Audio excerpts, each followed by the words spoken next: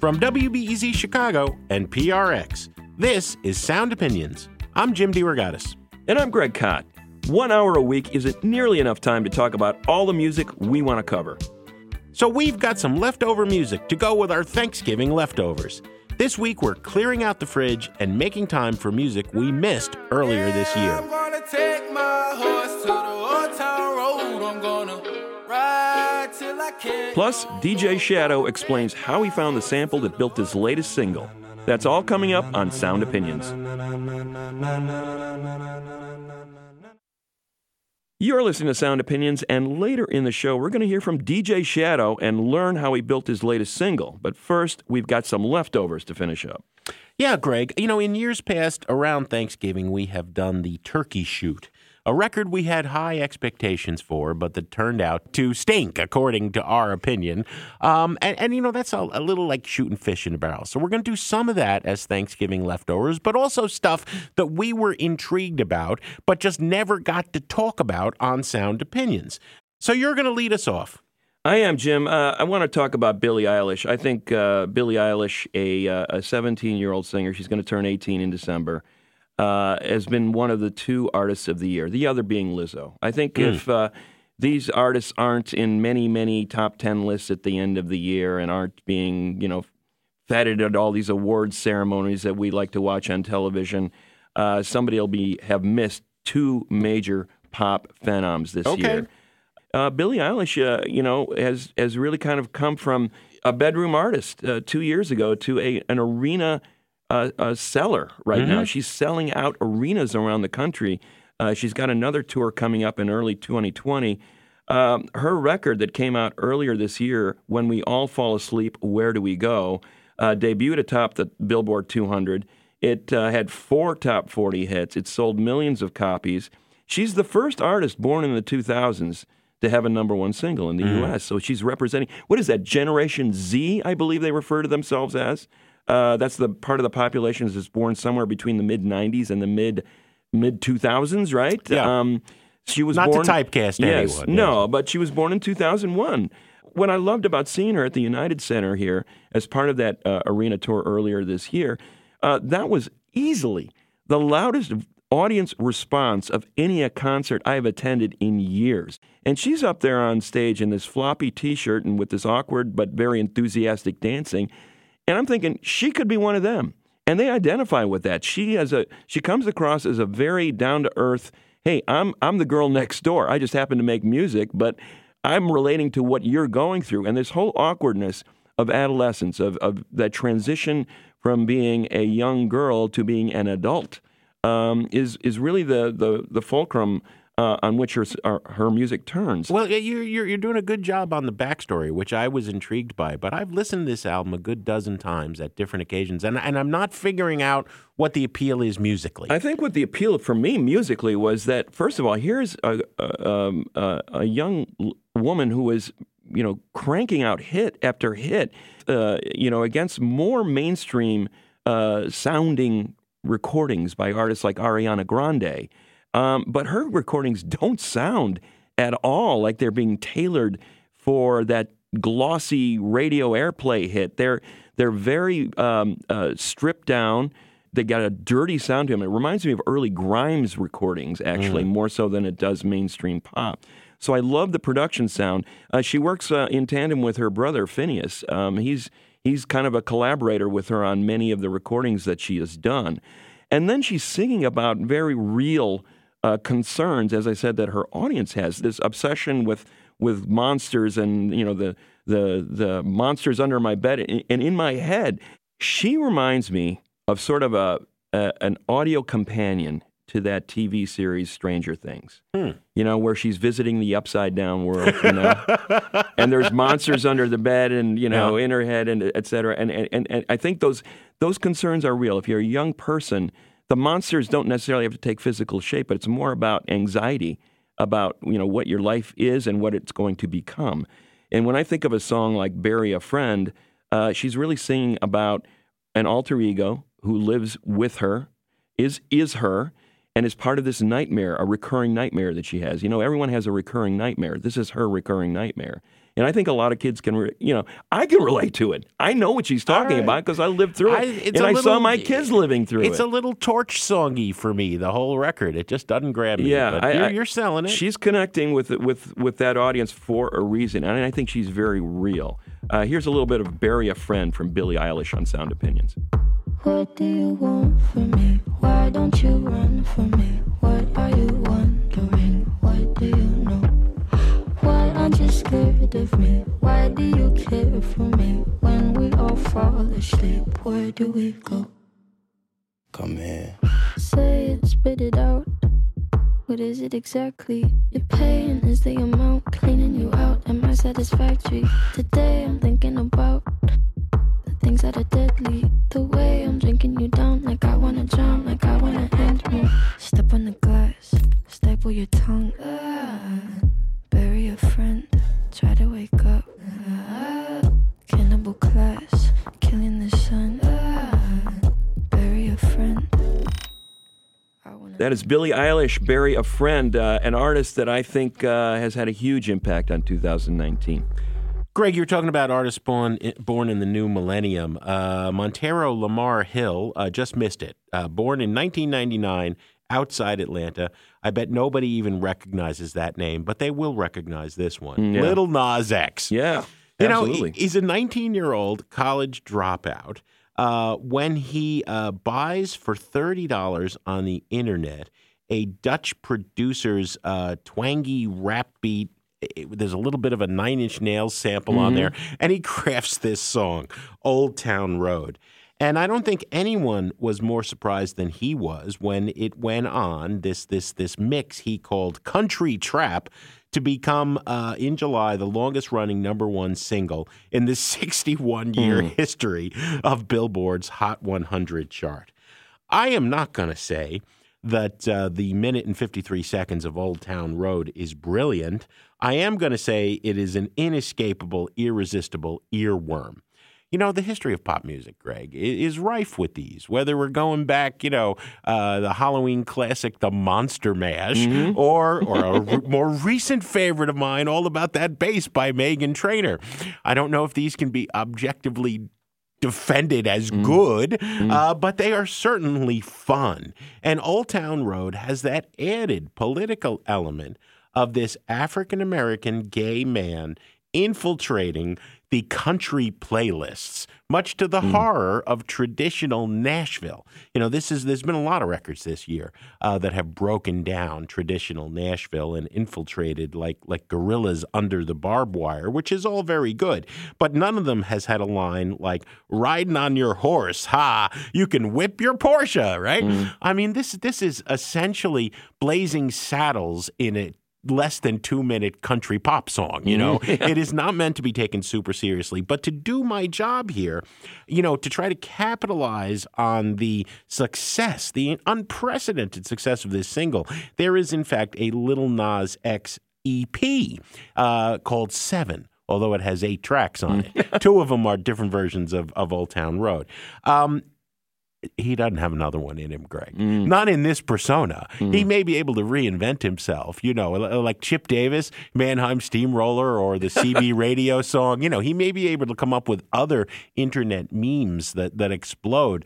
But every other song on that EP is an inferior version of Old Town Road. Lightning struck once. And we have not talked about it at all. So here it is. Little Nas X with the original. Not the Billy Ray Cyrus remix, Old Town Road. I'm gonna take my horse to the Old Town Road. I'm gonna ride till I can't no more. I got the horses in the bag, horse stock is attached. Head is matted black, got the bushes black to match. Riding on a horse, ha, you can whip your Porsche. I've been in the valley, you ain't been up off that porch. Now, can't nobody tell me nothing.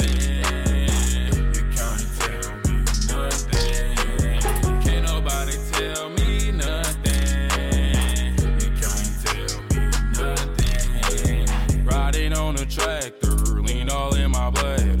Cheated on my baby. You can go and ask her. My life is a movie.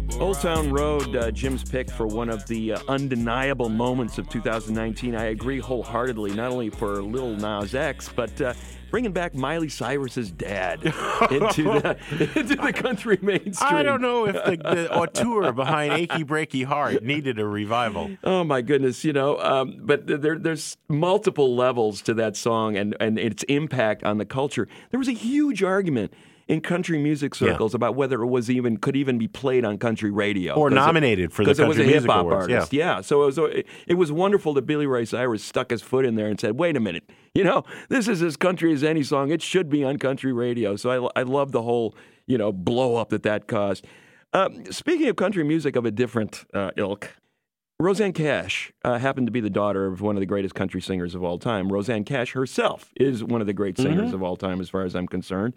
She went on a tour, a very small tour with Ry Cooder, performing the songs of her father, which is a pretty frickin' big deal because Rosanne avoided her father's songs for many, many years. She didn't want to be seen as riding her father's coattails, a perfectly justifiable reason not to be doing it. She certainly built her own career with its own credibility, with her own brilliance as a songwriter and a singer.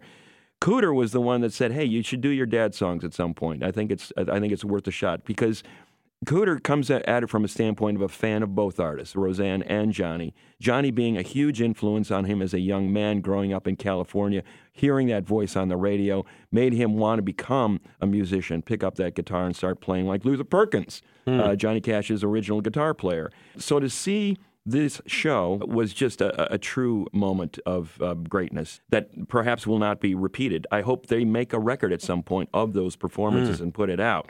But meanwhile, we have the performances. Some are caught on bad YouTube videos. But what I loved is what they did to the catalog. They did not treat it as something to be revered, like a monument we can't mess with. They were going in there with the idea that, hey, we're gonna interpret these songs. We're not going to copy them. Particularly great was Cooder playing the original Luther Perkins guitar, a 55 Fender Esquire, for you listeners out there who care about those sort of things. And the way he sliced and diced the rhythm on Hey Porter was a thing to see. And then, even better, was Rosanne tackling I Walk the Line. I talked to her before the show, and she said, there is no way I could have performed that song. I just was not going to touch it. I didn't want to be the cutesy daughter performing her father's best-known song. Never, no way, no how. And her husband, John Leventhal, who was part of this tour, also a terrific guitar player and producer, said, I think I got a way to do this where it could be your song instead of just you repeating your dad's song. They did this kind of sultry, swinging, kind of relaxed groove, very dark, that totally transformed it and allowed Rosanne to really create her own vision of what the song represented. Those words of devotion coming from her as opposed to her dad, taking on new meaning. A beautiful version of I Walk the Line from the Ry Cooder Rosanne Cash tour of earlier this year on Sound Opinions.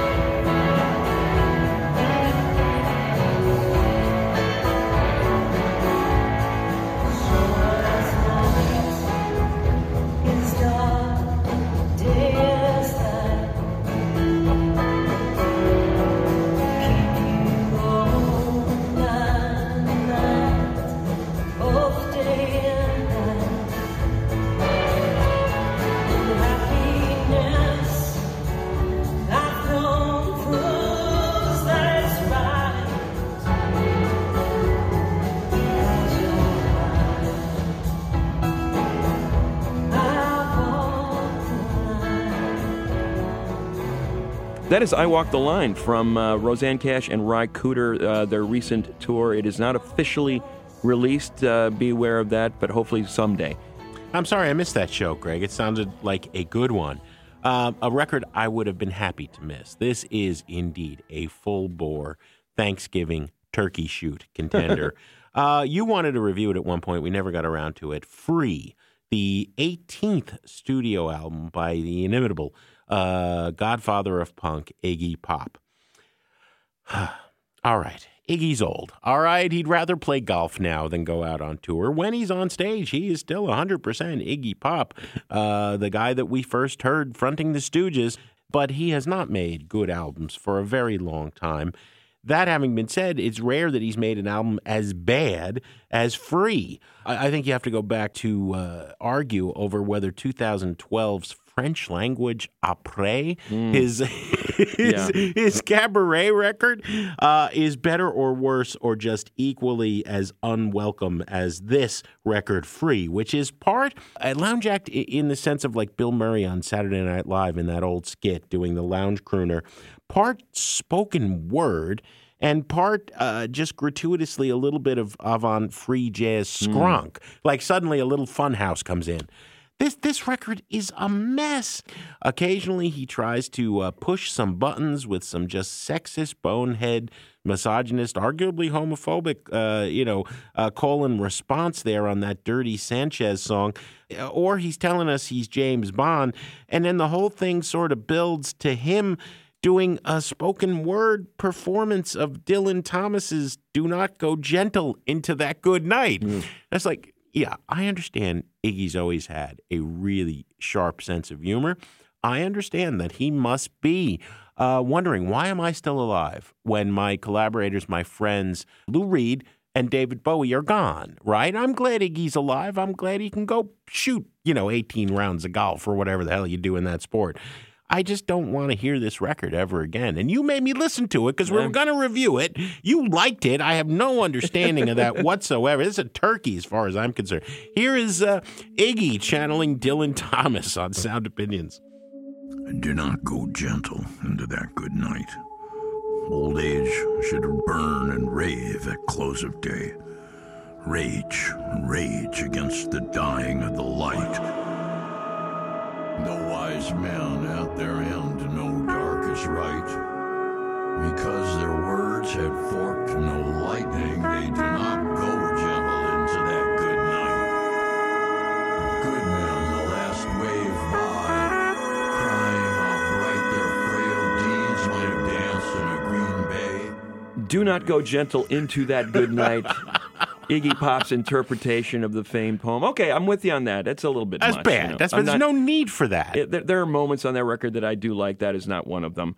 I do have to say, though, that Iggy made a terrific record a couple of years ago with Josh Homme, the post-pop depression record. I think was really good. I disagree at that, too. And I would like to see him get back in the studio with him. Do you, our listeners, have a musical leftover you're itching to discuss? Call and leave a message on our hotline, 888-859-1800, or find us on Facebook or Twitter. After our break, Jim and I are going to share more musical leftovers. That's all coming up on Sound Opinions from WBEZ Chicago and PRX. You give me anxiety. Welcome back to Sound Opinions. I'm Jim DeRogatis. My partner is Greg Kot. And I don't know how you feel about this, Greg, but to me, rather than the big Thanksgiving dinner where everything is fresh out of the oven and it's the big to-do, I prefer the leftovers. I'm 100% with you. Give me the turkey sandwich, a little cranberry sauce, more selective, some stuffing, right? You can pick what you want. You don't have to go with everything. Right, right. This is our Thanksgiving leftovers show, stuff that we just never got around to talking about this year. And you are up next. I am, Jim. Thank you. I wanted to talk about this Netflix 10-part hip-hop reality show competition. And normally this kind of stuff just leaves me so cold. I hate competition shows. But I love the vibe of Rhythm and Flow much better. Not to mention, here we have our first TV series affirmation of hip-hop as being the soundtrack of American popular music, basically, in the 21st century. It's about time. The judges were very astute choices, I thought. Chance the Rapper, Cardi B, and T.I., all of whom were terrific in their own way. I like the things you were spitting. I like your energy. You look like you will be all over the internet, very interesting. It's a social media era. You were real entertaining and it made me want to see more. It doesn't matter what your genre is, you gotta be able to get on a stage and have people be engaged. And I feel like you made everybody engaged. You know how those judges, they get so smarmy sometimes? None of these three had any smarm. There was no, mincing words. There was no, coddling of these performers. There was a lot of hard-edged advice going out. And it was smart advice, I thought. I thought the level of performances was pretty strong. These artists had to basically come up with various incarnations of a song and presentation, and they had to do a rap battle. It was basically all incarnations of hip-hop through this 10-part series. The artist who won the competition was a relative elder statesman in hip-hop, 33 years old, a guy by the name of D Smoke from Inglewood, California. Very Kendrick-like in his presentation. Yes, very Kendrick Lamar. Kind of metaphysical lyrically, arranged these songs in a very unconventional way. Theatrical performances.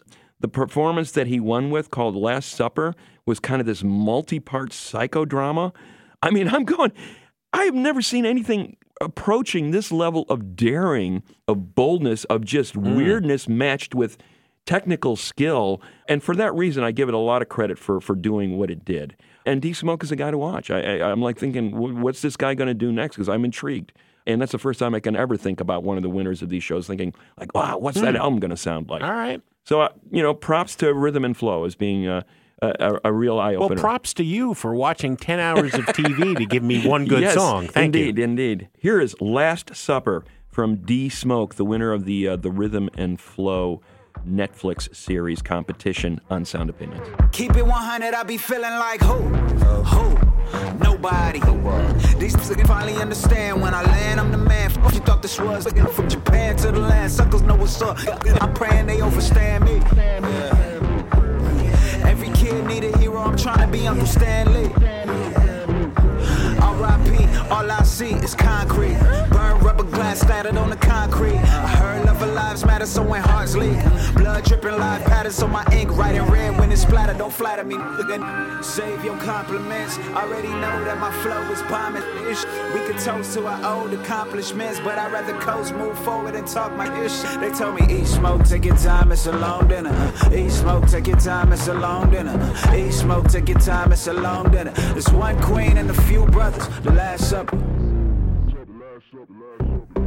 Keep it 100, I be feeling like Campbell's soup over white rice, baked chicken with the skin on.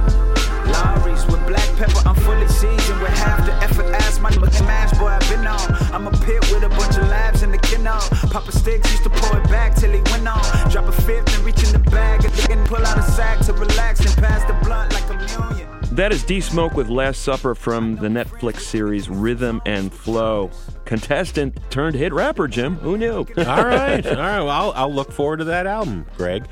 As far as looking forward to an album, I think the young REM fan, and I was on board from that first EP way back in the 80s on, despite what I said last week about Monster and its new 25th anniversary box set being not worth your time.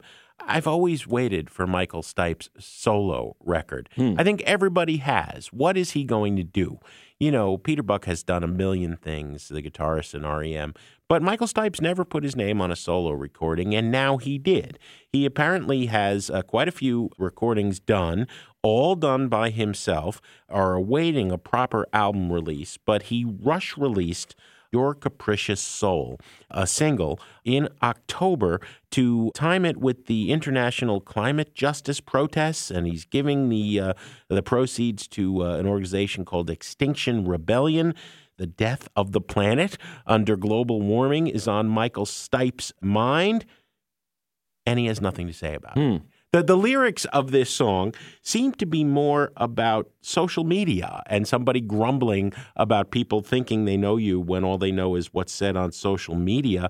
And he delivers them in a very high sort of vocal style. It's not quite falsetto, but it ain't Michael Stipe mumbling wonderful gruff baritone either. I mean, no apologies. This guy has one of the best voices for my money in the history of rock and roll, period.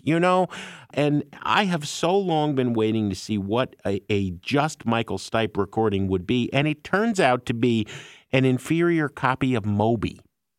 Right? Electronic track with vocals that are not his best, saying absolutely nothing with no melody. Huh. And I'm saying I waited 30 years for this. It just bums me out. And so does that Monster Box, and so does the way REM broke my heart. You know, I ain't going to defend anything after Automatic for the People at this point. But damn, everything too Automatic is brilliant. Michael Stipe, Your Capricious Soul on Sound Opinions. Honey's got a new feeling. Honey peeled herself off the ceiling. Because God is revealing how to serve your body, how to serve your mind, searching your capricious soul.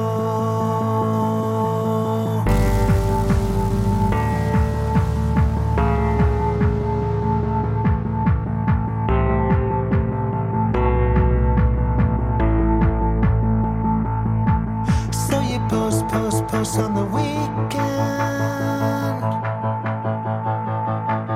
and you pretend you are a seeker. When they all come loving and looking, you are writing a tell-all sugar. You are leaving nothing out. Michael Stipe, Your Capricious Soul, a single from a forthcoming album. Waited half a century for a solo Michael Stipe, and it was not worth the wait. Maybe he needed Peter, Bill, and Mike after all. Huh? REM was not REM after drummer Bill Berry left. Yeah. That's my contention. You got one more Thanksgiving leftover. I do, Jim. We got inundated with 50th anniversary Woodstock documentaries and repackagings and reminiscences. Classic baby boomer gathering in the 3 days in rural New York. Peace, love, and understanding. In 69, and nakedness and mud. There were a few performances in this concert that were overlooked. One of them being by one of the headliners, Creedence Clearwater Revival.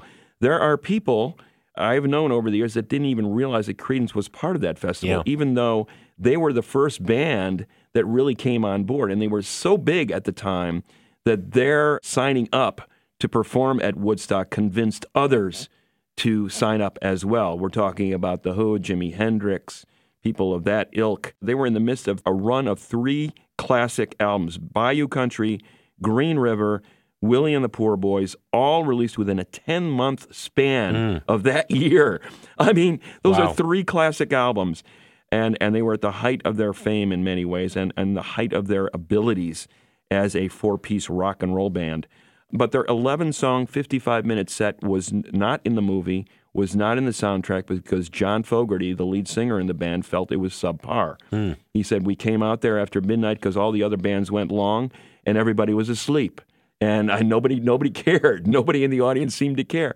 He was wrong about that. I think he was a little bit miffed that they went on so late. But people did care. And the fact that the many, many millions more people actually saw the movie and heard the soundtrack than were actually at the festival, that was not a strong marketing move on John's part in terms of getting CCR's name out there.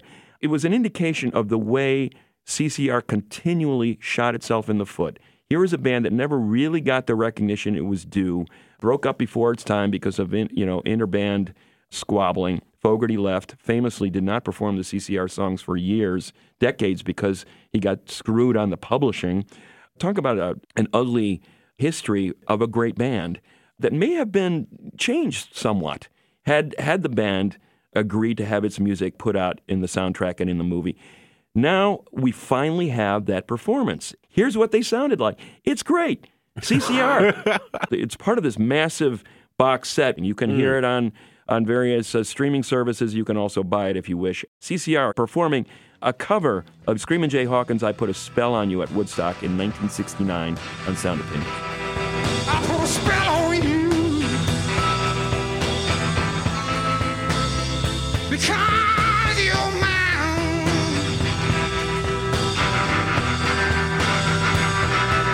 You better stop before that you do. I said watch out.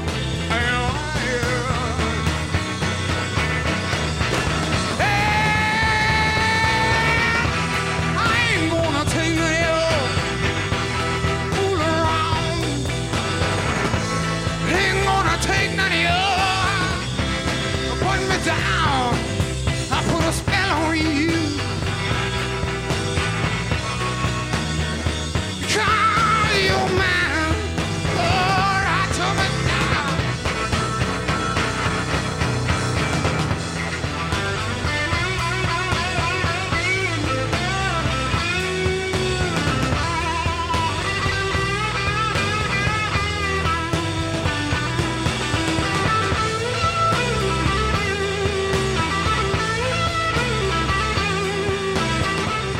I Put a Spell on You. We've played it recently, Greg. We have. But no one's heard the CCR version, or very few people have, from that Woodstock box. I've got one more song that many people probably haven't heard, but should. Thanksgiving Leftover. You and I were huge fans of the two albums that Savages, the UK-based art punk band, released. Silence Yourself, 2013, Adore Life in 2016. And you and I turn to each other at least every 3-4 months and say, we need a new Savages record, right? I mean, I've been on record saying this is the best band I've heard since Nirvana. I love those two records. Live, they were even stronger. We have not had new Savages music. I do not think they are officially broken up, but they are on hiatus, and members of the band are doing different things. The most active one has been Jenny Beth, the vocalist. She's a young French woman who joined these three bandmates in Savages in the UK. You know, she had a career before Savages as part of a lo-fi duo with her partner, Johnny Hostile, John and Jen, and she's been working with him in the interim. A lot of interesting little projects. A score for a documentary about Chelsea Manning, XY Chelsea. She was part of a Bowie tribute. She did some stuff with Gorillaz. She did some stuff with Julian Casablancas of Strokes. But I think this single, which just came out, it's streaming all over the place, I'm the Man, is the most significant thing she's given us. And it really whets my appetite for new Savages because it's in that mold of furious post-punk noise guitar and then this unexpected, beautiful, almost orchestral breakdown. I'm the Man, according to Jenny Beth, is about all men and all humans at this point in time and the complexities of the evil they are capable of, but also, as always with Savages, that ray of hope. We can be better. We can strive to be more. It was interestingly debuted as part of the soundtrack of Peaky Blinders, that British crime drama. I love that show. Do you love that show? I do. I have lots of friends who love that show. I don't get that show. I don't get it. But I get this song. I really get this song. You know, when you think in rock history back to 55, Bo Diddley, I'm a Man, you know, and how many rock songs have we had about I'm a man or I'm the man or I'm hot stuff, basically, right? And Jenny Beth, well, she puts a different spin on that whole notion with her song, an original, I'm the Man. Here it is on Sound Opinions.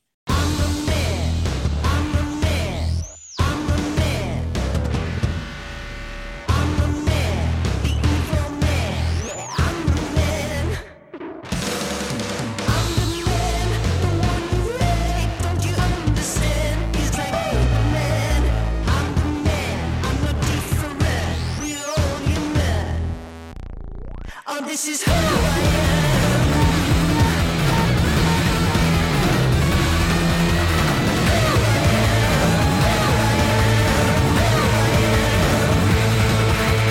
I'm a man, all my friends are men. When we come to 10, you should be the man. I'm a man, I'm all I can. 'Cause I'm a man, not a I'm a man, a clever man. Oh, I'm a man, I'm on TV. I'm a man, there's no shutting down. Who doesn't understand how my knees can be? 'Cause I'm a man, I'm a man, I'm a man.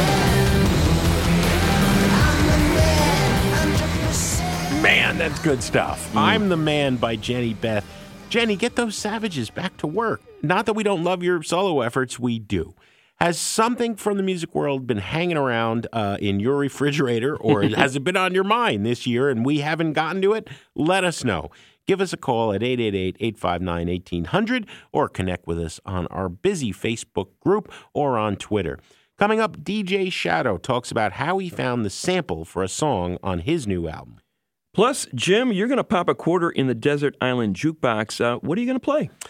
You know, what Chuck Berry did for driving around in your automobile with his singles and what the Beach Boys did for surfing, I'm going to play a song that does that for skateboarding. Cool. That's in a minute on Sound Opinions from WBEZ Chicago and PRX.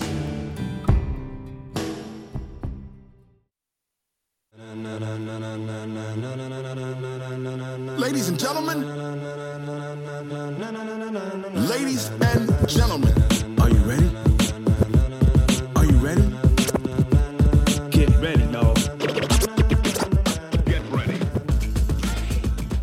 Welcome back to Sound Opinions. I'm Greg Kot, and that's a little bit of Rocket Fuel, the first single from DJ Shadow's new album, Our Pathetic Age.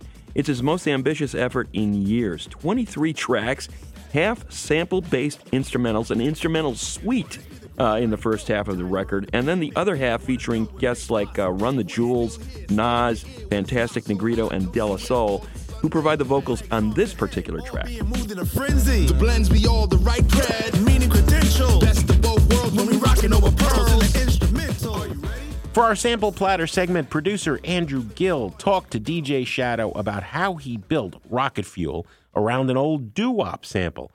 But talking with a sampling legend like Shadow, the conversation started way before that with the beginnings of his famous record collection.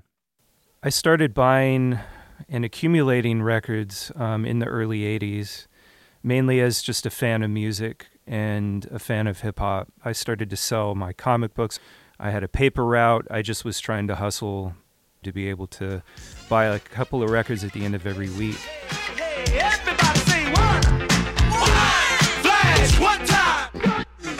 As sampling became more prevalent in hip-hop starting around 86, 87, I became interested in the source material that people were using to make the records.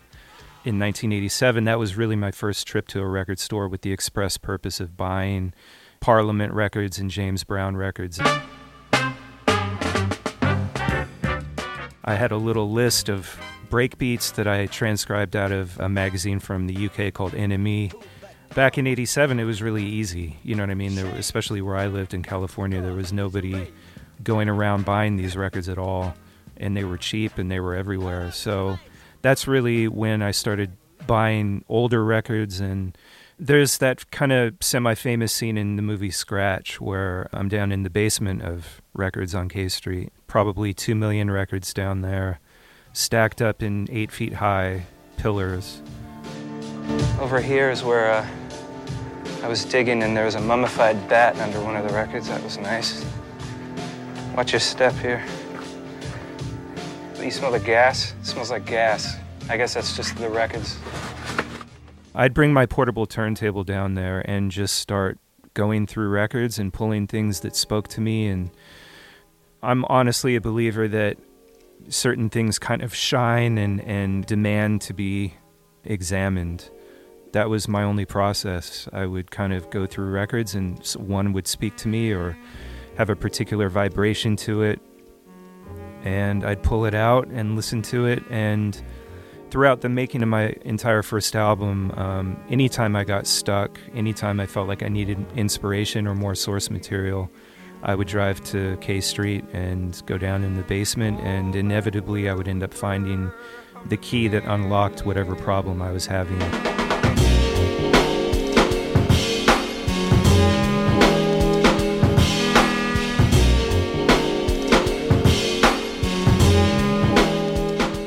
You know, obviously not everything I would pull out would be a gem. Obviously I don't have my equipment there or anything, so I would have to imagine, would this work with what I have going on back home in my studio? And so I would just grab stuff. Stack by stack, if you're grabbing 60, 70 records on a weekly basis, before long, you know, stuff starts to add up. Starting, I guess, around 97, 98, I could see the window closing, and I basically dedicated 8-10 years of most of my free time to just traveling around the U.S. and visiting warehouses and trying to source records. And I really overbought because I was so fearful that I would wake up one day and I would have no more source material and there'd be no place to go out and replenish. So at this point, I have more records than I'll probably ever be able to get through. And that's not a bragging thing. I mean, people talk about the size of collections and all that. To me, it's utterly irrelevant. 1, 2, 3, 4, 5. Break down, baby. I got a call from my dad basically saying that a friend of his who I knew from, him hanging around through the years, had some records and he wanted to get rid of them. I could just come and pick them up. And my dad lives about an hour away, 2 hours away on a bad traffic day. So that's a 4-hour round trip. And I was kind of sitting there going, okay, well, I don't want to let my dad's friend down. He wants somebody to take them. I should be a good son and just come get this stuff. You know what I mean? It was more that than I think I'm excited about the prospect of picking up these records. I have plenty at this point, but, I don't want to stop. I enjoy the process of gathering still. So I said, okay, I'll go out and pick them up. And as I was driving, I just had this feeling that I get sometimes where you just kind of go, what are you doing? You could be doing a million other things with your time right now. What's wrong with you that you feel compelled to still do this? And I pulled up, and it was a couple of boxes of records, and I kind of fingered through them, and it was a kind of odd assortment, and he told me that a lot of the records were from an old roommate or something like that. I didn't think much of it, and it's not like I was seeing a bunch of stuff that made my pulse quicken. It was more just like random and kind of a shrug. So I take the records, and it sort of becomes assimilated into whatever else I've picked up over the last 3 months. My routine every morning to kind of get awake and get my brain working is I'll spend about an hour and a half just playing through records. And, in the process of doing that, this one particular morning, I played the record, and it was a record by the Belmonts.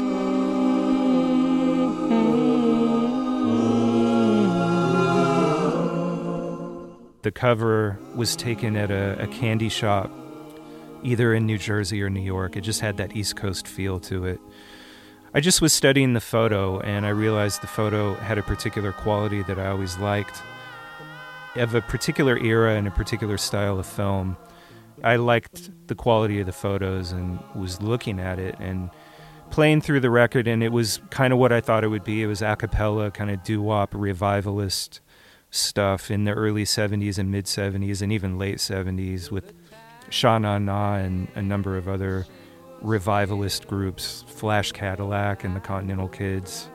There were a few different bands that were kind of riding this wave of nostalgia for the 50s. With a rock and roll lullaby, and she'd sing sha-na-na-na-na-na-na. But playing through the record, I was like, okay, this is kind of cool. I see what they're doing, and they still sounded great. I had a respect for what they were trying to do, and it seemed like it was done with integrity and done with care. And when I hear things like that on a record, it sort of motivates me to let the needle just stay where it is and let the record keep playing. So I let it play, and then this cover of Na Na Hey Hey Kiss 'Em Goodbye by Steam came on, and it was kind of cool how the vocals were arranged to kind of do all the instruments and do all the singing parts.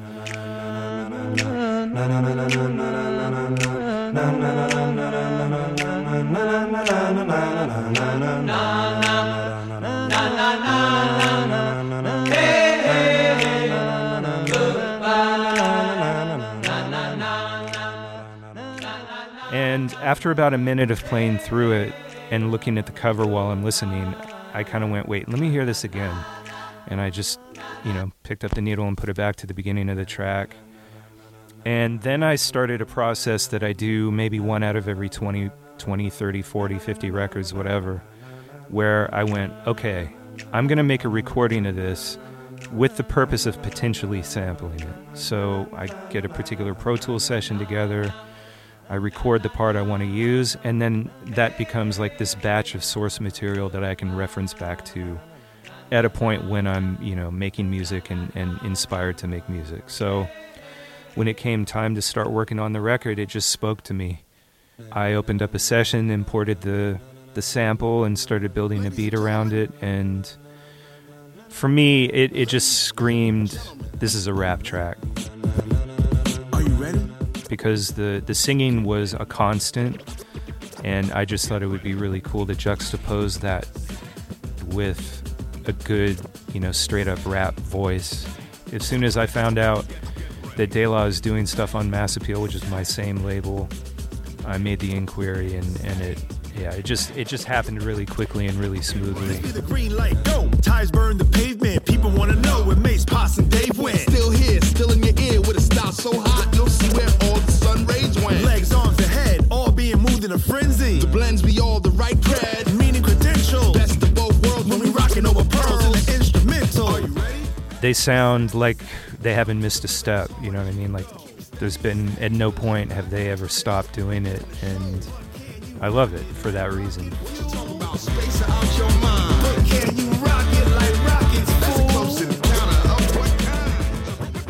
I only like to take things about 50% of the way before I pass them off to a vocalist, because I don't like to hear music that sounds like there was a finished instrumental and then somebody came along, did something over the top, and then they said, okay, it's done.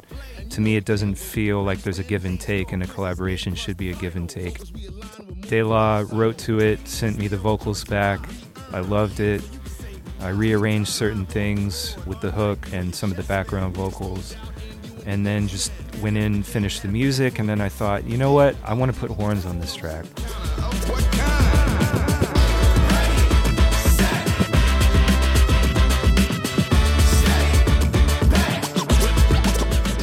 Recorded some horns, lived with it for a couple of weeks, and thought, you know what? Okay, this needs a scratch breakdown.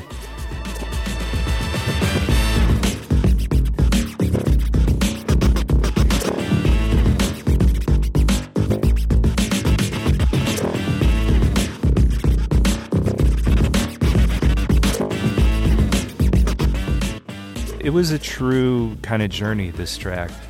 After I got the vocals, it probably took me about 2.5, 3 months to finish.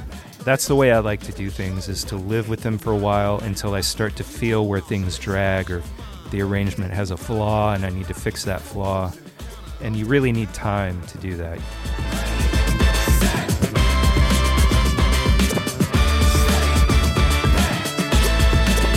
But can you rock it like rocket fuel? I tell you, little buddy, this whole island is bewitched.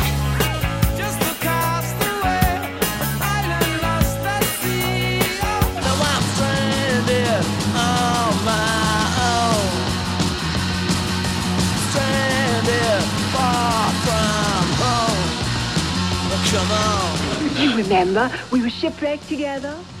As often as possible on Sound Opinions, we like to take a trip to the desert island, pop a quarter in the desert island jukebox, and play a song we cannot live without. Jim, it's your turn. Greg, one of my last DIJs was inspired by my class this semester, Music and Media in Chicago, and I'm going to that well again, because just the other day I was lecturing on Lupe Fiasco, one of the key talents to emerge from Chicago hip-hop. And the light in my young students' eyes, 18, when many of them hear for the first time Kick Push by Lupe Fiasco. Now, this is a song we've played on the show from time to time. In fact, we did a sample platter on this song about 2.5, 3 years ago, right? Because the sample is fascinating. Soundtrack produced for young Wassailu Mohammed Jaco, his debut album, Food and Liquor. He produced Kick Push, and they built the song around a couple of seconds of bolero medley from 1982 by a Filipino singer, Celeste Legazpi, and it's the perfect swelling orchestral sample that Lupe then brilliantly uses to evoke the feeling. Now, I've never been on a skateboard, okay? I got to confess that. But I have talked to many skateboarders. This idea of kick, push, coast. Rarely in the history of popular music has the idea of motion in a car, on a surfboard, on a skateboard been so wonderfully evoked in music as in this track. And every verse ends with a really sad refrain that I think is familiar to too many African-American teenagers, boys and girls. They hear something like, "There's no skating here." not for you, right? Children of color in this country are demonized with "this is not for you, not here." And I think it's political in that sense, and it is fun, and it is based on a wonderfully obscure sample, and it just works on every single level. Here it is, Kick Push by Lupe Fiasco on Sound Opinion. To all my homies out there grinding, you know what I'm saying? Legally and illegally. You know what I'm talking about? So, check it out. First got it when he was 6, didn't know any tricks. Matter of fact, first time he got on it, he slipped, landed on his hip and busted his lip. For a week he had to talk with a list like this. Now we can end the story right here, but shorty didn't quit, it was something in the air. Yeah, he said it was something so appealing, he couldn't fight the feeling, something about it. He knew he couldn't doubt it, couldn't understand it. Branded, since the first kick flip he landed. Labeled a misfit, a bandit. Cocoon, cocoon, cocoon. His neighbors couldn't stand it, so he was banished to the park. Started in the morning, one stopped after dark. Yeah, when they said it's getting late in here, so I'm sorry, young man, there's no skating here. And so we kick, push, kick, push, kick, push, kick, push, coast. And away he rolled, just a rebel to the world with no place to go. And so we kick, push, kick. Lupe Fiasco with Kick Push came out in the spring of 2006. I'll never forget watching Kanye West perform at a giant field in Chicago. And he says, I got a friend. And across the stage skates Lupe Fiasco. That was awesome. That was a great moment. I remember being there. It was a terrific Saturday night in Chicago in the summer. Yep. What are we got on the show next week, Greg? Next week, Jim, we are going to dig deep into the life of Beat Generation icon William Burroughs and his connection to rock and roll. For more Sound Opinions, you can listen to the podcast wherever you find such things. The show is produced by Brendan Banaszak, Alex Claiborne, Iona Contreras, and Andrew Gill. Well, here are a few simple admonitions for young and old. On Sound Opinions, everyone's a critic. So now it's time to hear what you have to say.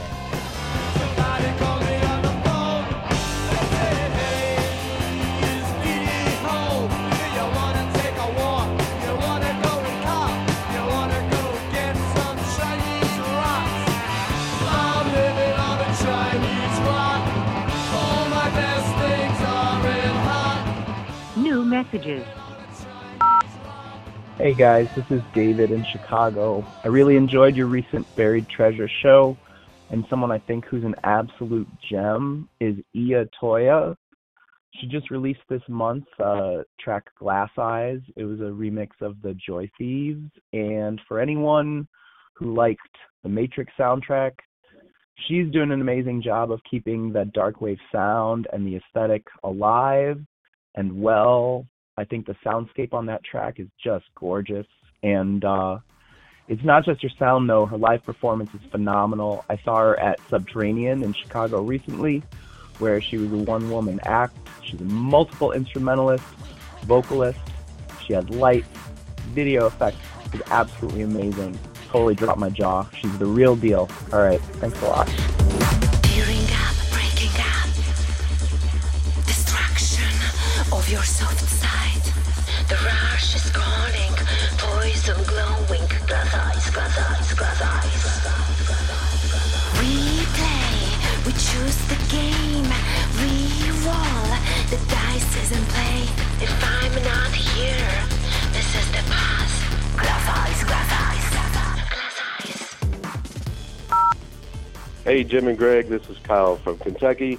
We've had a wealth of great music coming from the Bluegrass State lately, from Sturgill Simpson to Tyler Childers, Cage the Elephant, My Morning Jacket. There's just a wealth of great music coming out of Kentucky. But a buried treasure here is the up-and-coming singer-songwriter Ian No. His debut release is Between the Country. Hotshot Nashville guy Dave Cobb produced this epic string of stories filled with unflinching cast of characters. And Irene's just one of them. Irene pulled in at midnight, lit on smoking beer, proudly crawled to the porch and called, your favorite child is here. There's a lot of darkness on this album, told in Ian's unique, plain-spoken tone. He can spin a tale unlike any songwriter going around today. And a lot of people have compared him to honorary Kentuckian John Prine. And that's a high claim, but I think it's quite worthy. So check out Ian No. He's making Kentucky proud, and he's just another good singer-songwriter. Thanks, guys. Like a raving bomb, she's cutting every rug and killing every judge she comes up on. Old Irene.